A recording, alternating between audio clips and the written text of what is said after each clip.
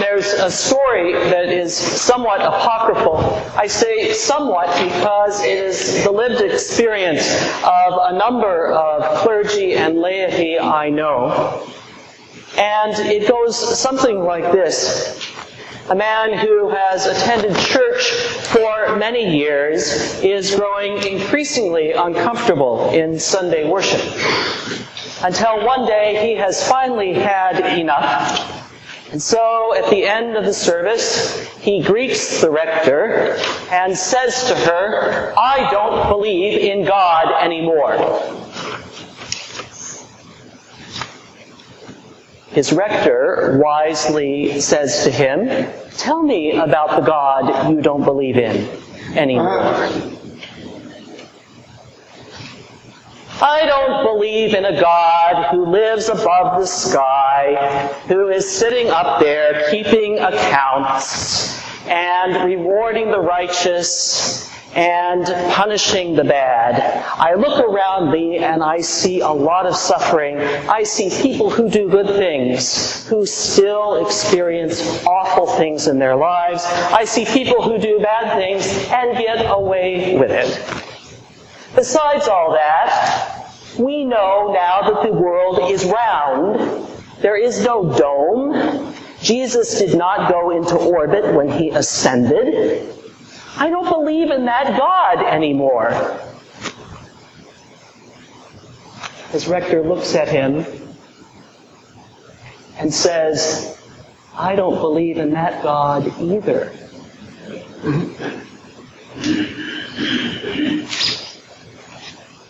Paul is in the Areopagus in today's reading from Acts and is speaking to the Athenians.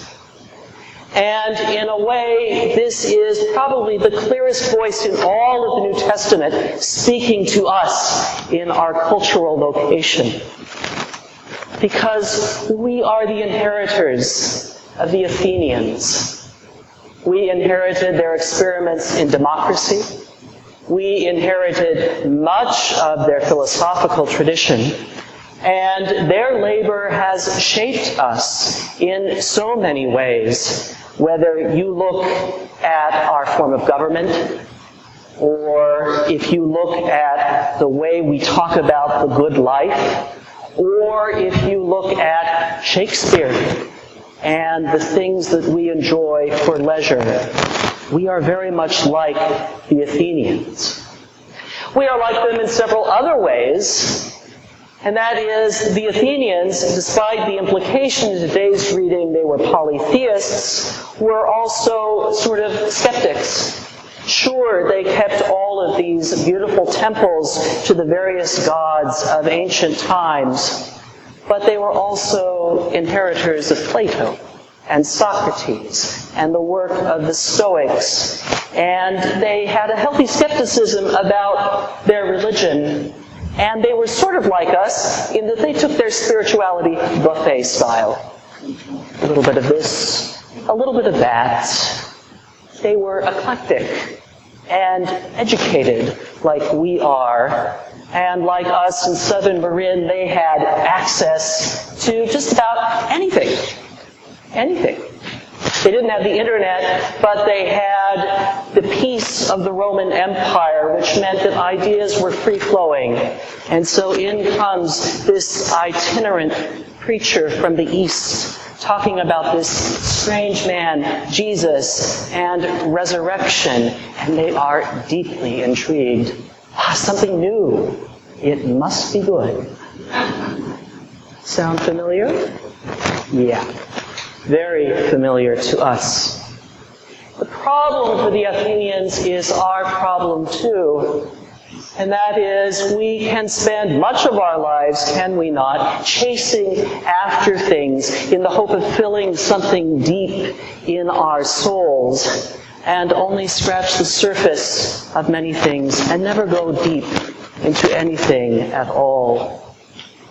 We have kind of a well-practiced boredom, or maybe you could say a cultural ADD.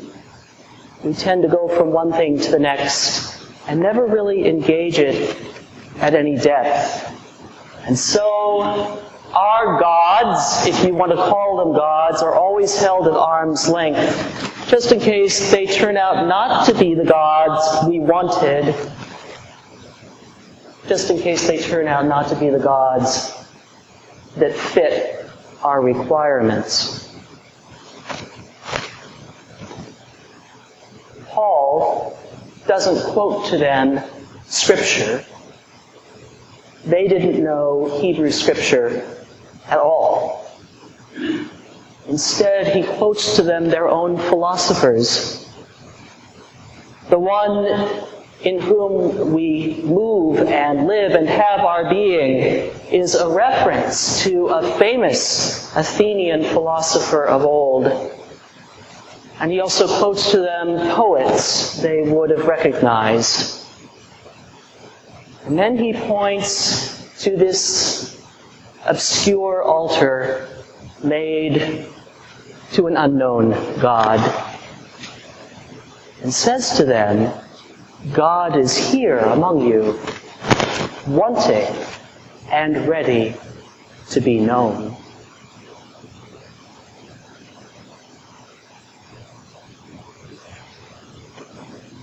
Today's gospel reading, Jesus is continuing his teaching to his disciples as he was last week, and his disciples are worried about his imminent departure.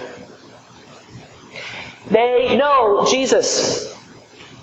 They don't know what will happen when he is gone. What will they do? Jesus calls them into a deeper place, telling them, if you love me, you will follow what I have taught you. You will follow my commandments. And I will not leave you alone, he says. After all this, I will not leave you alone. It's hard for them to believe it. They know a world that has abandoned them. They know what it is like to live a life on the edge. They know what it is to have something and to lose it. The hardest thing they have is the hardest thing we have. And that is learning how to trust.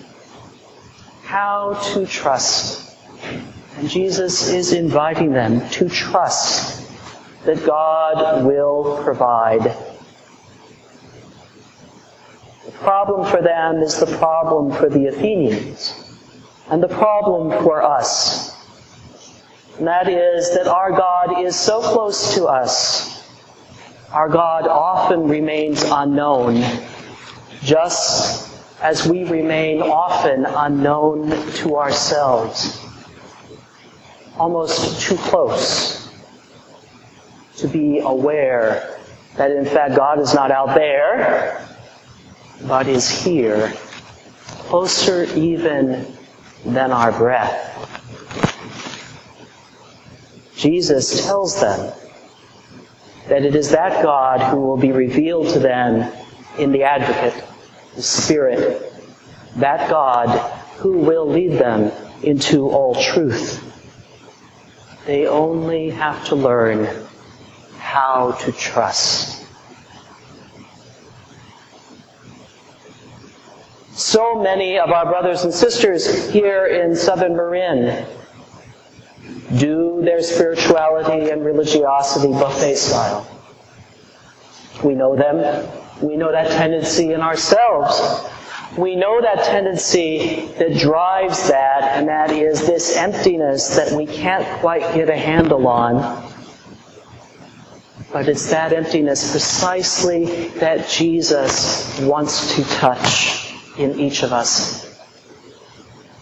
It's that emptiness that Jesus invites each of us to bring to this place every Sunday and hold it out like this, to receive the broken bread and the common cup. Because it is in that simple gesture, my sisters and brothers, that we learn how to trust. We learn how to trust a God who wants to be known.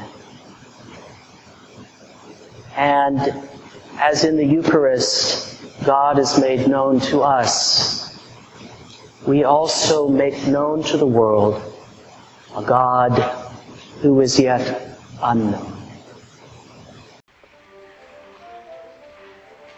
This has been a sermon podcast from the Episcopal Church of Our Savior, Mill Valley, California. We are a growing, welcoming community for those seeking to deepen their relationship with God and to journey in faith with God's people through the breaking of bread and in service to others in Christ's name. You can reach us by phone at 415-388-1907 or visit us online at oursaviormv.org. That's OURSAVIOURMV for millvalley.org. We wish you God's peace, and we hope to greet you in person very soon.